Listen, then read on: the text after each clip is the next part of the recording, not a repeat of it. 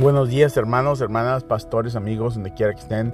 Dios los bendiga. Espero que estén creciendo en las cosas del Señor, que estén aprendiendo, estudiando su palabra, la palabra del Señor, que es lo que nos ha dado el Señor. Que tengas un tremendo día y no te desanimes. Estamos ayunando por los 21 días. Ahora estamos haciendo oración por los jóvenes, los jóvenes en nuestras iglesias. Que tengas un tremendo día. Es día 12 hoy. Estamos siguiendo la oración y el ayuno.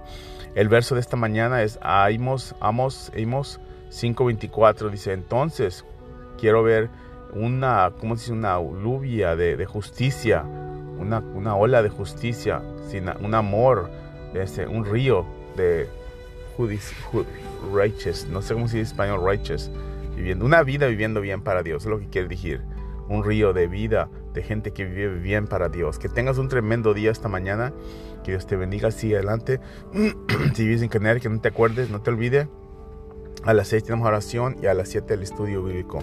Vente en el nombre de Jesús. Amén.